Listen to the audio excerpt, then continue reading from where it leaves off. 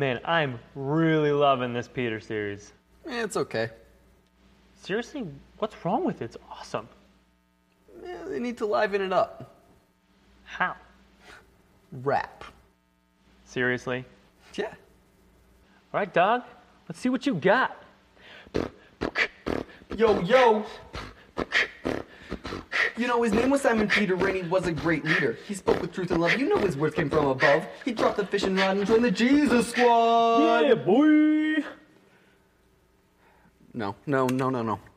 This was a mistake. What? I thought that was good. I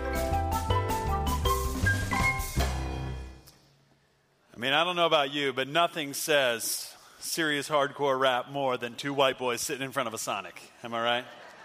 That is really what I think of when I think of rap. You add the dreads, I mean, that just takes it over the top. That's pretty impressive. I've really appreciated these videos during the series. I always like, as somebody that tries to use some humor, whether you think it's funny or not is really not of concern to me, but I try to use some humor, so it's always nice to have somebody kind of like warm up the room for me. So those videos have been great during this series. I'm going to be talking today about how to spot a false teacher. And this is part 10 of our series that we've been doing on 1st and 2nd Peter. And today we're talking about this idea of spotting a false teacher. Now, the good news is that because they've asked me to preach this morning, that must mean that I am not a false teacher. So that's good. I was happy to discover that about myself. In fact, I am so not false that our church's leadership team has assigned me to be able to tell you who is false. And that is Rick Jacobs. I'm just kidding. Definitely is not a false teacher. I just used him because he's on sabbatical and there's literally zero chance he will ever hear this message. But this false teacher thing is kind of a weird concept. I mean, truthfully, when it comes to this pulpit here at Daybreak, I mean, you can be assured that the people that we put up here to speak to you are not going to teach you false doctrine, but we're going to preach Jesus. We're going to tell you about who Jesus was and about the things that Jesus taught and how his sacrifice for us means that now we can have a relationship with God. You know, we're committed to teaching you that. And there may be like a television preacher or two that you're a little bit weird, like leery of, like, I don't know what that guy's really talking about. But for the most part, we don't really encounter a whole lot of false teachers in our regular everyday life, do we? I mean, there's not like a lot of people that you're constantly like, oh, I got to watch what that person tells me because they might deceive me and lead me down. There's not a whole lot of that. At the time that Peter was writing this, though, I mean, that's exactly what was happening. There were these false teachers that were intentionally leading people astray and teaching them things about Jesus that weren't true about Jesus. For us today, though, it's a little bit different. It may not be as open and blatant as it was at the time of Peter, but for us, it really just looks more like deception on any level. If we are being deceived, that could be false teaching that is leading us astray. So if you can't think of a person that is a false teacher, that's probably a good thing. But I would definitely say that there are messages that are being communicated by the world around us, by the culture around us, that are there with the intention to deceive us from what it really ideally means to have a relationship with God. You know, we are most often deceived simply by things like the movies that we watch, or the TV shows that we record, the magazines that we read, the music that we listen to.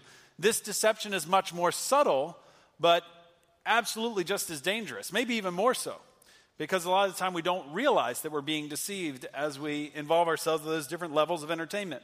Now, I recently went on vacation to a place called Sandy Cove. I went with my whole family, which my family is me and my wife, Laurie, and then we have 3 kids. Our oldest is Dylan, he's 6 years old. Our middle child is Kenzie, and she's 4 years old. And then our youngest is 1, she'll be 2 in October, and her name is Carly. And we went to this place called Sandy Cove, and the cool thing about Sandy Cove is it's this family camp where you get to go and spend the whole week together as a family, but then there's also times that they have this thing called Club Cove that we send all our kids to Club Cove, and then we get some time on our own. So we can go to the services where you hear people speak, or we can just spend some time alone as a couple and kind of hang out and talk to each other. Like, any of that is acceptable.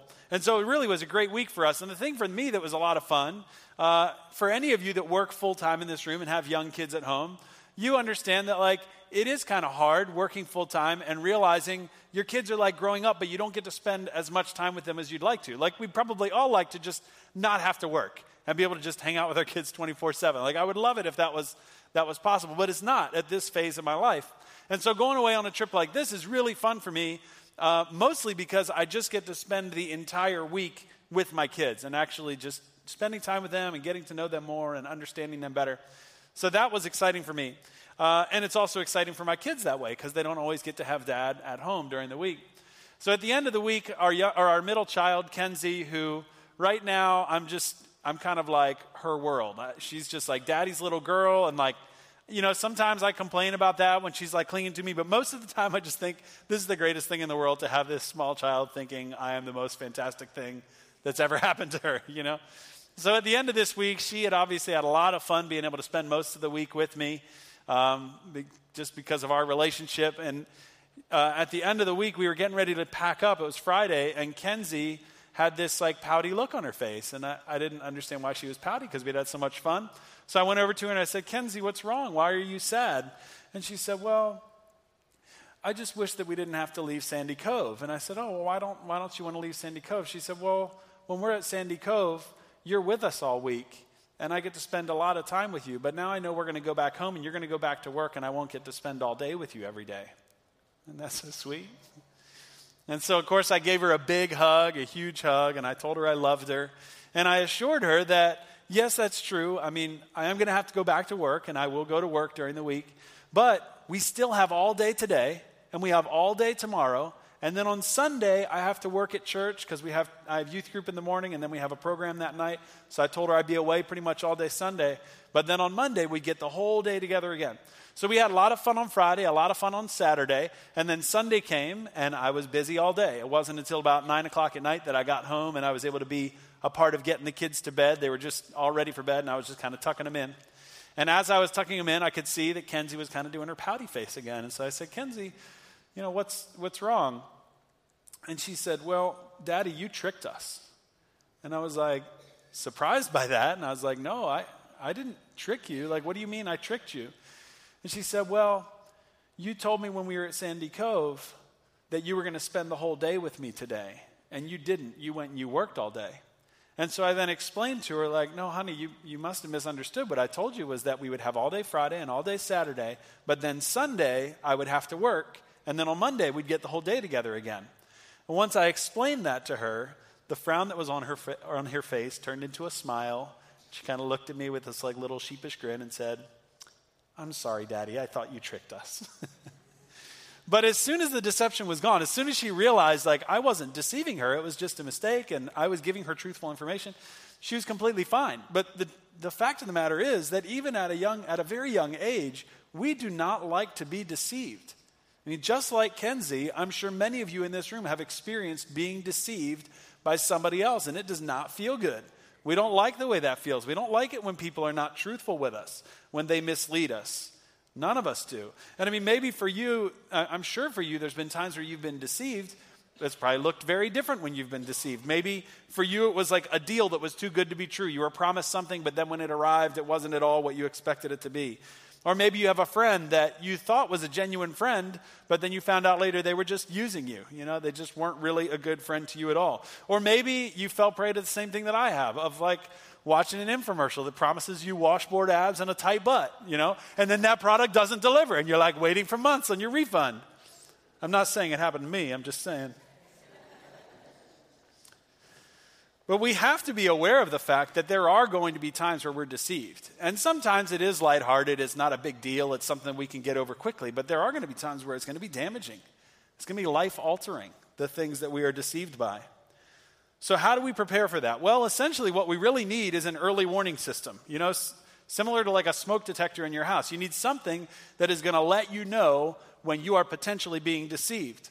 We need to ask the right questions when confronted with new information in order to prevent being led astray by what we're being told. So what I hope to do for you today is to kind of create a little bit of an early warning system for you so that that'll help you know when you potentially are being deceived and how to respond in a good way to that deception. So if you have your program guides with you, go ahead and get those out. I'm going to give you the first 2 blanks in your outline today. And that is this: how to spot deception. The first way you can spot deception is that deception diminishes Jesus and what he taught. So it diminishes Jesus and what he taught. This is the first and often most obvious clue if we're being deceived, is that if what we are learning in any way diminishes who Jesus is or the things that he taught, then it is definitely not truth. Look at how Peter warns the church here in 2 Peter 2 in verse 1-2. He says, "There will be false teachers among you. They will cleverly teach destructive heresies and even deny the master who bought them. In this way, they will bring sudden destruction on themselves. Many will follow their evil teaching and shameful immorality, and because of these teachers, the way of truth will be slandered." So Peter's basically saying here that false teachers are really good at teaching things that seem true, but are actually harmful. And often, if someone just sounds like they know what they're talking about, we believe them, right? Like if they can make a convincing enough argument, then we just kind of assume, oh, that must be true. And if they say it long enough and loud enough, we finally just go, you know what, this must be truth. What I'm hearing must be truth because they've just said it for a long time and nobody's stopping them, so it must be true. Let me give you an example of what I'm talking about. Have you ever heard either of the following quotes from the Bible? They come to us from the book of Hezekiah. The first one is chapter 4, verse 4, where it says, "Money is the root of all evil." The next is from chapter 7, verse 1, where it says, "We are all sons and daughters of God." You probably have not heard those because there is no book called Hezekiah. I just made that up. But I'm sure you're familiar with those quotes, right? Here's the thing. Probably most of you weren't surprised that there's no book of Hezekiah. You're a pretty sharp crowd this morning. But would you be surprised to hear that neither of these quotes are actually in the Bible at all? These are two quotes that often are associated with the Bible.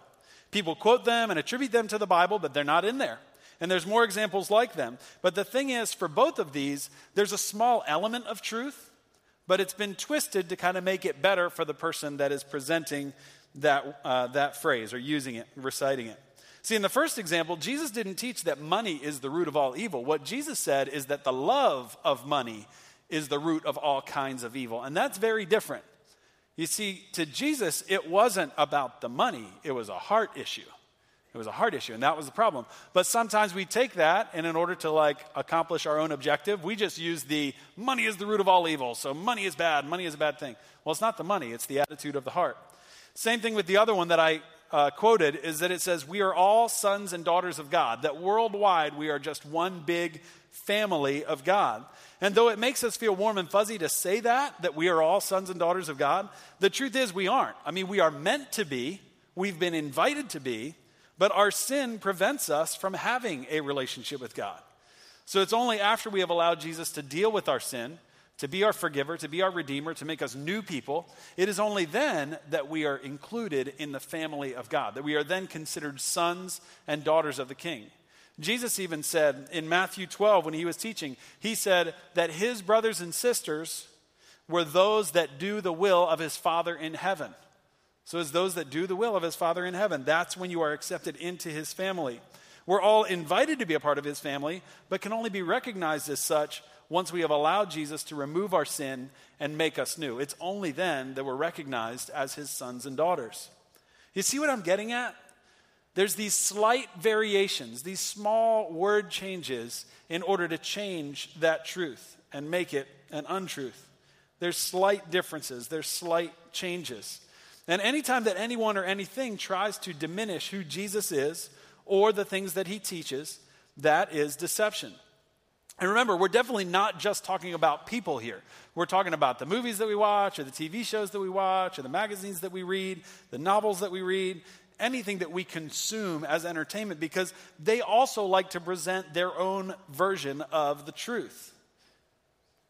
Everybody's putting their slight spin on things, so what can we do? How do we respond to this? Well, Peter gives us a pretty good way to determine who is teaching truth and who is not. In the passage that we just looked at, go ahead and go back and underline the words, "deny the master." Deny the master. Anytime anyone diminishes who Jesus is, tries to make him take a back seat, then you know that that is not truth. And we can't have that, because the thing that distinguishes the gospel from all other teachings is that Jesus is not simply like God. He's not just the other God. He is 100% God and 100% man. He had to be in order to accomplish his purpose here on earth. According to the Apostle Paul in Philippians 2, Jesus Christ was God in the flesh. God walking here on earth. And the gospel is about God coming to earth in human form as Jesus, dying a criminal's death on the cross, bearing the punishment for our sin, so that sin would not keep us from joining the family of God. We've all been invited to join the family. And that could only happen because of Jesus. Now, that's truth. But what deception would say is that Jesus was a fantastic teacher. He was a fantastic teacher. And Jesus was the most incredible prophet to ever walk the earth. Or Jesus was a morally upright man. He never sinned. But that he wasn't God. That's deception. When we maintain that viewpoint of who Jesus is, we pretend that we don't need Jesus. We don't need his grace. But for those of us that have chosen to accept his forgiveness, we know just how amazing that grace truly is. His grace brings us to the place where we realize that not only are we forgiven, but we're accepted by God. Not only has he washed our sin away, but actually, he really, really likes us. He really likes you. He loves the way that he created you. He loves everything about you. And even when you make mistakes that lead you away from him, he's not sitting there angry at you. He's waiting with open arms to receive you back. He loves you. And any teaching that diminishes this truth is deception. So what is the antidote to this type of deception? That's what I'm going to try and give you today. Is like, okay, we can recognize it's deception because of this, but now what do we do in response? I believe that one of the antidotes, a really strong response to this, is to know the Scripture, know the Bible, and commit to live out the gospel of Christ. You know, maybe you want to bring this point to life for you by picking out some Bible verses to memorize. I don't know if that's something you've done before, but maybe take time, especially with this message, to focus on verses that talk about who Christ is and what he came to earth to accomplish. And one of the things that I always encourage our students with, and I would encourage you with the same thing, is that if you're going to memorize some scripture, don't just memorize it and keep it in your head, but memorize it to use it. Find a scripture that really has meaning to you, is important and powerful to you. And as you memorize it, say, God, I'm memorizing this scripture, and give me an opportunity to share it with somebody else. And only once you've had that chance to share that verse with somebody else, then move on to another scripture to memorize. Because I promise you, if you follow that pattern, God will give you opportunities to share what he is teaching you in his word. But knowing the scripture is only half the battle, right? I mean, we need to live it out too. The book of James is very clear that we shouldn't just read the word and not do what it says, because if you do that, you're just deceiving yourself. That's actually the word that this passage uses in James chapter 2. It says that you will deceive yourselves. Okay, so I've already got to worry about everybody else in the world deceiving me, my culture deceiving me. You're saying that I can deceive myself too? Like, that seems like that just makes it really complicated. Well, it's not really complicated. What the scripture is saying is that if we read the word and we repeatedly don't do what it says, eventually we will come to the place where we even deceive ourselves to think, well, I've been reading this for so long and it hasn't made a difference in my life, so there must be another teaching out there that I need to find. But that's what happens when you read the word and you don't apply the word. It's not enough just to know it. You have to actually make application of it. And what happens too is that if we refuse to follow God's direction long enough, we become selfish and we look only to our own needs and not to the needs of the people around us. And this is going to help us transition into point 2, is that when we start worrying more about what we want and about what we need than about how we can please God with the way we live, we have fallen into a second type of deception, and that is number 2. It's about pleasures, payoff. How to spot deception number 2? It is about pleasures, payoff. There are lots of good things in life. I think that's great. I like having fun. And that's good. We should all enjoy having fun. There needs to be things that we enjoy that we can do together with friends or with our family that just brings a smile to our face. One of the things that I look forward to every year, and even if the students eventually just don't want to go, I'm still always going to plan this trip because I just want to go. Is we do this ultimate trip every summer where we take a Monday and a Tuesday and we go to an amusement park and then we camp out. And for the last 2 years, we've hit the beach on the way home. And it's just so much fun. I love amusement parks. I love all of the thrill rides. And all of that is really good. It's great that we can go and just enjoy our time together. But if I filled our youth ministry calendar for the entire year, all just with fun, crazy, entertaining things, we wouldn't really accomplish the purpose, part of the purposes that we've designed our student ministry to accomplish. You see, we want students to encounter God. We want students to engage in healthy relationships with each other. We want them to express God's love by serving others. And if we just said, hey, we're just going to do fun all the time, we'd miss out on the opportunity to really encounter God, to really serve others in a unique way. So we can't just say, entertain me. That's all that life's about, because it's not. We need to find ways to say, God, you need to be at the center of my life. Your mission needs to be my life goal. And when we lose sight of that, we've been duped again by the culture around us. Look at how Peter describes it back in 2 Peter 2, verses 14 to 15 now.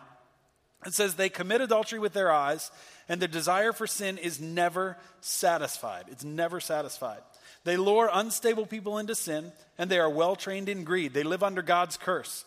They have wandered off the right road and followed the footsteps of Balaam, son of Beor, who loved to earn money by doing wrong. It's all about greed. You see that word in there, greed? That's so important. It's all about greed. It's never satisfied. When we get to that place where we've believed that lie, that it's all about our satisfaction, our entertainment, it's all about us having a good time and having a good life. When we believe that lie, it becomes all about pleasure's payoff. Now, there's this reference in this passage to a somewhat obscure Old Testament prophet, and his name is Balaam. Let me briefly tell you, I'm going to try and sum up what he was all about. Balaam was this prophet in the Old Testament, and from what we read about him, he kind of was a guy that felt like he could maybe pull one over on God and get his way. He was not an Israelite. He was actually hired by another king, the king of Moab, to bring down a curse on the Israelites. And what he did is he would use his position as a prophet to gain power and money and influence for the sake of having power and money and influence. His power and influence, he didn't have it. He didn't want it for any purpose of doing any good work. He just wanted it so that he could be the one in control. He wanted to be seen as somebody important. And actually, it got to the point that the story in the Bible says that God actually used the donkey that Balaam was riding on to speak to Balaam and kind of convince him that the path he was on was the wrong one to be on. So he's literally going along and the donkey starts speaking to him. I don't know about you, but if I'm riding a donkey and that donkey starts speaking to me, I am definitely considering some kind of a life change. If that's God's message, the only way he can get through to me is to talk through the donkey to me, then I got some big problems going on. Probably might start by putting myself into a treatment center of some kind. But the truth is that if any one of us allow the accumulation of stuff to become the primary motivation for why we live, we will be disappointed in the long run. When we try to prop up our self-esteem with power and with money or with popularity or insert any other thing there, when we prioritize them over everything else in our life, we become a slave to those things instead of enjoying God's best for us. I mean, look at it this way. Let's say you prioritize your own amusement, your own entertainment over helping others. Well, you're going to have fun, but you're also going to feel empty. You're going to get to the end of your life and go, well, I had a lot of fun, but did I really make a difference for anybody? Did I do anything to help anyone? Or let's say you prioritize money and career over your family. You're going to have a lot of nice stuff. You're going to have a lot of money. You're going to have a great portfolio. But you're also probably going to be very, very lonely because you will have failed to invest in the relationships that matter most. Or maybe you prioritize your popularity or what other people think about you over what God thinks about you. Well, you'll probably be popular, but you will also only be the person that everybody else wants you to be. You'll probably struggle with your own self-identity and who you actually are. So Peter warns you to beware of people in your life whose priorities are habitually about their own pleasures instead of the people around them. Now, to illustrate this, I want a truck. I've wanted a truck for a little while. Specifically, I would like a Ford F-150. So if anybody just feels generous, let me know. You can give me your Ford. I would love it. But I've wanted a truck for a little while. But the problem is that I want this truck, and I can come up with all of these reasons like, oh, yeah, we should get a truck because right now we only have the Corolla, and the Corolla can't fit the kids. And we have the minivan for the kids, but really our second vehicle should be able to transport them as well. Or, well, I'd love to have a truck so that then I could, haul the yard stuff out of my front yard that's been sitting there for the last 3 weeks. I'd love to be able to do that. Or I even, get real just just really selfless about it. And I think, well, my wife, she works in the emergency room at Harrisburg Hospital, and I just need to make sure that she has a safe vehicle to drive when she goes to work, once or twice a year when it's snowing outside. I can come up with all of these reasons, but I don't want to get caught into that kind of a cycle, because here, I've been through that before and I know what happens. I would buy that truck, and for a moment, there'd be this moment of exhilaration, like, hey, I have a truck, isn't this great? I have a truck. And like the first week, if you've ever had a new car, the first week you're like, everything's like perfectly neat and clean, and you're wiping down the dash every day, and nobody leave any trash in the car. You can't drink drinks in here. And like 2 weeks later, there'd be McDonald's bags in the back seat. There'd be kids throw up on the dashboard. That's just what happens, You get excited, but then you realize it's just fleeting. It's just the next thing on my list that I want. So I don't want to get caught in that cycle of just saying, what's the next thing on my list that I want? What's more important to me is my life in Jesus. And I don't always live that way. Please don't think that I'm being prideful this morning and saying, yeah, I've got it all figured out. There's definitely times that I put my own needs above what God asks me to do. But what I desire, what I hope to be, is somebody that puts my life in Jesus, my family, my ability to bless others, that I put those things first and not my own wants and my own needs. Because I can wait on that gift from God when he's ready to give it to me. So if you and I make the decision to wait on God's timing for the things he wants to bless us with, there will still be that temptation from time to time to kind of trying to hurry God up and say, God, let's get this thing going. Let's make it happen. So the antidote to that is to slow down and be generous. Slow down and be generous. Be generous to people in need and the people that you love. Give away your time, give away your money. It will make you more resistant to the deception of pleasure's short-term payoff if you say, no, I'm going to be all about serving somebody else. And for some of you today, this might actually be like a pretty big decision. Like this might be a pretty big shift in your life. That if you're going to have the opportunity to be generous with your time and be giving with your time, you're going to have to say no to a few things that you or your family is currently doing. So you need to talk to God about that and ask him, what is your direction? What's your plan for my life? So we figured out a few things. We first figured out that false teaching can seem good, but can subtly diminish who Jesus is in his teaching. We've also figured out that false teaching often results in this pleasure and its payoff. And now the third way we're often deceived is the next set of blanks in your outline, which is it promises freedom, but it delivers destruction. It promises freedom, but delivers destruction.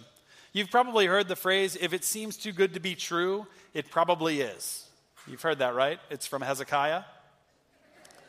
Not really. That's a little proverb that is often true because of the amount of deception around us. It's happening all the time. I mean, have you ever been promised something that when you actually received it, it wasn't exactly what you thought it would be? Maybe you won a contest for a vacation away, and then when you called in about it, they're like, yeah, you just have to listen to our 2-hour sales presentation. It's like, no thank you, I'll stay home. Or what about walking through the mall? It used to be that as long as I stayed out of the stores, I could avoid the heavy sales pitch from many of the people that were working there. But now, like over at Capital City Mall, when you walk through, like down the hallway, the whole way, there's like 1,000 kiosks of people selling stuff and trying to get you to buy stuff. And you kind of like walk through with like blinders on, like, please don't talk to me. I just want to get out of here without buying a lot of stuff. They always start with, can I ask you a question? And I don't want to talk to them.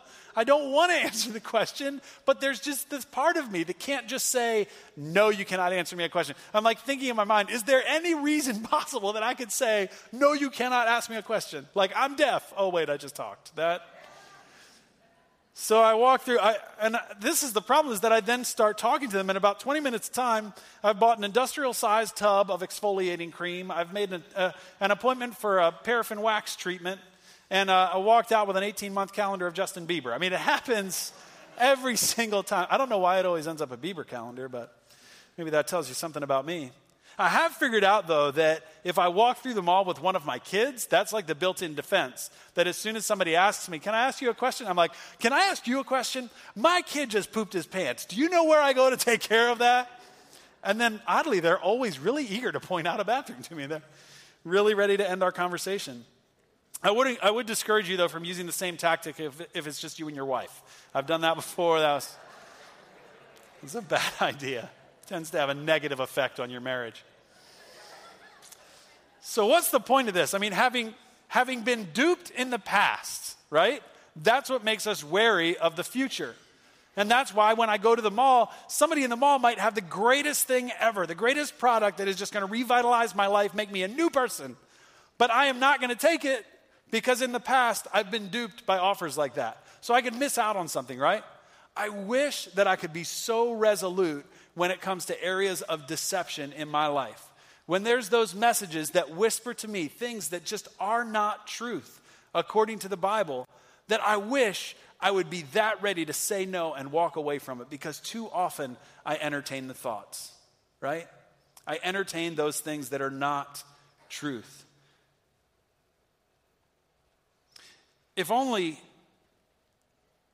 I could talk to Peter on a daily basis and he could remind me of this teaching. Look at what he says in 2 Peter 2, 18 to 19. They brag about themselves with empty, foolish boasting. With an appeal to twisted sexual desires, they lure back into sin those who have barely escaped from a lifestyle of deception. They promise freedom, but they themselves are slaves of sin and corruption, for you are a slave to whatever controls you. So it just gets worse and worse in this passage, right? It just gets worse. We see the result of these people that have listened to this lifestyle of deception. I love the line from Peter in there where he says, they promise freedom, but are still slaves. They promise freedom, but they're actually still slaves themselves. You know, that's why most movies don't show the rest of the story. They only show you the part of the story that they want you to be entertained by. So you have a movie that's about this affair and this couple, they end up together and they're so happy together. Isn't it great that they ended up together and now they can truly be in love? And that's the part of the movie that they show us. But they don't show the destruction that it causes for the families of those two people that chose to abandon their prior relationships in order to pursue that adulterous affair. Or we see stories that are like depictions of war stories, and they're very grand and exciting, and oh wow, they won the battle, isn't that great? And we see the great victory, but we don't see the homes of the soldiers that have died in that battle. And so we get this skewed view of what these stories are really like. Stories that have no consequences, that have no hurt, that have no pain. But that's not the truth, is it? We are slaves to whatever controls us. One of the key things that I've learned to ask myself is, what controls me? Because the truth is, even those who choose to be independent, they're still a slave to something. We only get to choose who is giving the orders. Will it be for good or evil? Will it be the source of deception, or will it be the father of truth? Will it be for the good of those around me, or with my own selfish motives in mind? We get to choose. And sadly, we often choose to return to our sin, don't we? That's where we return to. Peter goes on to say in 2 Peter 2 in verse 22, they prove the truth of this proverb. A dog returns to its vomit. And another says, a washed pig returns to the mud. I teamed up with Pastor Sean, our campus pastor at Good Hope Road, to write this message. We worked on this message together. And he was really excited about using this verse. This is one of his favorite verses in the Bible. And I actually didn't really want to talk about vomit. That's just me. I was kind of disgusted by it. I was like, does this really need to be in here? But as we talked, I was like, yeah, I think this message needs to be spoken. So I think this is kind of the point, is that I am disgusted by it. And you should be disgusted by it too. I mean, that's what it should be like when we return to our sin. That we should be so disgusted by it that it would be like returning to our own vomit. I heard a story once at a conference that I went to when I was in high school. I don't remember the name of the guy that was speaking, but he was telling me this story of him and his brother that were on a flight together. They had booked the flight together, but their seats were not next to each other. They had, one of them was on the inside part of the aisle back on the left, and then the other guy was 2 rows up on the other side of the aisle. So they could see each other, they could kind of holler across at each other, but they weren't right next to each other. And this was well back before they had as many security measures as they do now when you are boarding flights. And this guy was able to take his carry-on and actually take some snacks for the flight with him. And so in his carry-on, he brought a can of Dinty Moore beef stew. Now, if you know Dinty Moore beef stew, you know that's got some thick chunks in it, right? I mean, that is some meaty stuff. And so he gets the Dinty Moore beef stew, and they get on the flight, and the brother that is sitting further back in the plane, once the plane has leveled off, takes out his Dinty Moore beef stew, opens it up, opens up a barf bag, pours the Dinty Moore beef stew into the barf bag, twists it up, and then hits his flight attendant button. Flight attendant comes over and she says, "Oh, sir, can I help you?" And he's like, I'm really sorry, but I had to use my bag. Like, hands the bag to her. She's like, "Oh, sir, oh. Yes, I'll take care of that right away for you." And so she takes the bag and she starts to walk up the aisle. And when she gets to the seat where his brother is seated, his brother quickly, before she could even respond, goes, "You're not going to throw that away, are you?" Grabs it out of her hand, opens it, takes out a fork, and starts eating it. Yummy. I'm not sure how many other people threw up on the flight that day, but I'm sure it was a number. You're not going to throw that away, are you? I mean, it's so disgustingly vivid. It's so nasty. But it is so true of the sin that we hold on to in our life. God comes and he says, "All right, I am going to take care of this for you. I am going to take it away. You never have to see it again." And as he starts to walk away, we reach out and tug his sleeve and say, "You're not going to throw that away, are you?" Like, I was planning to come back to that later. And that's what we do with these areas of deception. You know, we allow these half-truths to be spoken to us, and we're not ready to just release those things to God. We do this with areas of sin too. The nasty stuff in our life that we are just not proud of. We want to get rid of them. We talk like we want to get rid of them. But then when Jesus is ready to get rid of it for us, we say, "Wait, you're not going to throw that away, are you? I'm going to need to return to that later." When and if we allow him to really take that bag away, to remove that thing from our life, we will get to experience the freedom that he truly intends for us to enjoy. But how do we do this? I mean, giving up old habits, old ways of thinking is hard. Well, here's an idea. Maybe the antidote for this one is to have authentic and accountable relationships in your life. That may be part of getting past that area of mistruth or that area of sin is having an honest relationship with someone who can point out those places for you and call you out when you try to return to that place. If you're smart, you'll stop resisting the things that people who care about you say, and instead, you'll start listening to them and recognize that they can help you from returning to your old habits. You know, to summarize the message today, I started off talking today saying we needed an early warning system. And that's really what this message is. If one of these three things applies for you, let that be an early warning to you to run from the deception and to embrace God's truth instead. Like the first one that we talked about, the antidote was just being committed to knowing Jesus and knowing the things that he taught by studying his book. The second one that we talked about, the antidote, was to be generous with your time, with your money, with your life, to give away as often as you can. I would encourage you too that if you give it away, you'll be surprised at how often you give everything that you can give, and then you receive way more in return than what you were able to give. And the final thing is this, is to establish some healthy and authentic relationships in your life. Some people that will ask you the tough questions, and they will keep you on task. And doing these things will help you to be aware of deception when it's coming and help you to beat it at every turn with the truth of the gospel. I'm going to invite you to go ahead and take your response cards out. They're also included in your program guide today. With those response cards, I want to give you a few ways that you can potentially respond. The question I have for you is, what is the early warning system that's missing from your life? Which one of these hits home for you? Maybe it's the knowing and applying Scripture part of it. If that's you, you can just write Scripture today. Or maybe it's the heart of generosity part of it. Like, oh man, I really need to make sure I have that heart of generosity. Then go ahead and write generosity on your response card. Or the last thing is this, maybe it's the accountable friendships part. That needs to be the way that you address some of the deception that you've been listening to. Then you can just write accountability on your card. And we just want to be able to pray for you that way. If you would like somebody to follow up with you, then you can mark your card that way. But we just want to be able to pray specifically for where you're at and what you're going through. I'm going to invite the worship team to go ahead and come back, and I'm going to say a word of prayer as they come. Would you join me in prayer? God, I love you, and I thank you so much for every person that's here today. I thank you for the opportunity to respond to you. I know, God, that you have challenged me with this message. I realize that there are often times that I allow myself to be deceived. I want to live in your truth. So God, help me to use these early warning signs to be aware of it and to walk away from it, to embrace your truth, to know your word, to be able to return to your word. Just trust you in what you teach us. God, help me to be generous. And God, help me to have people in my life that I can just open up to and be honest. And God, my prayer that I've uttered for myself is the same for every person in this room.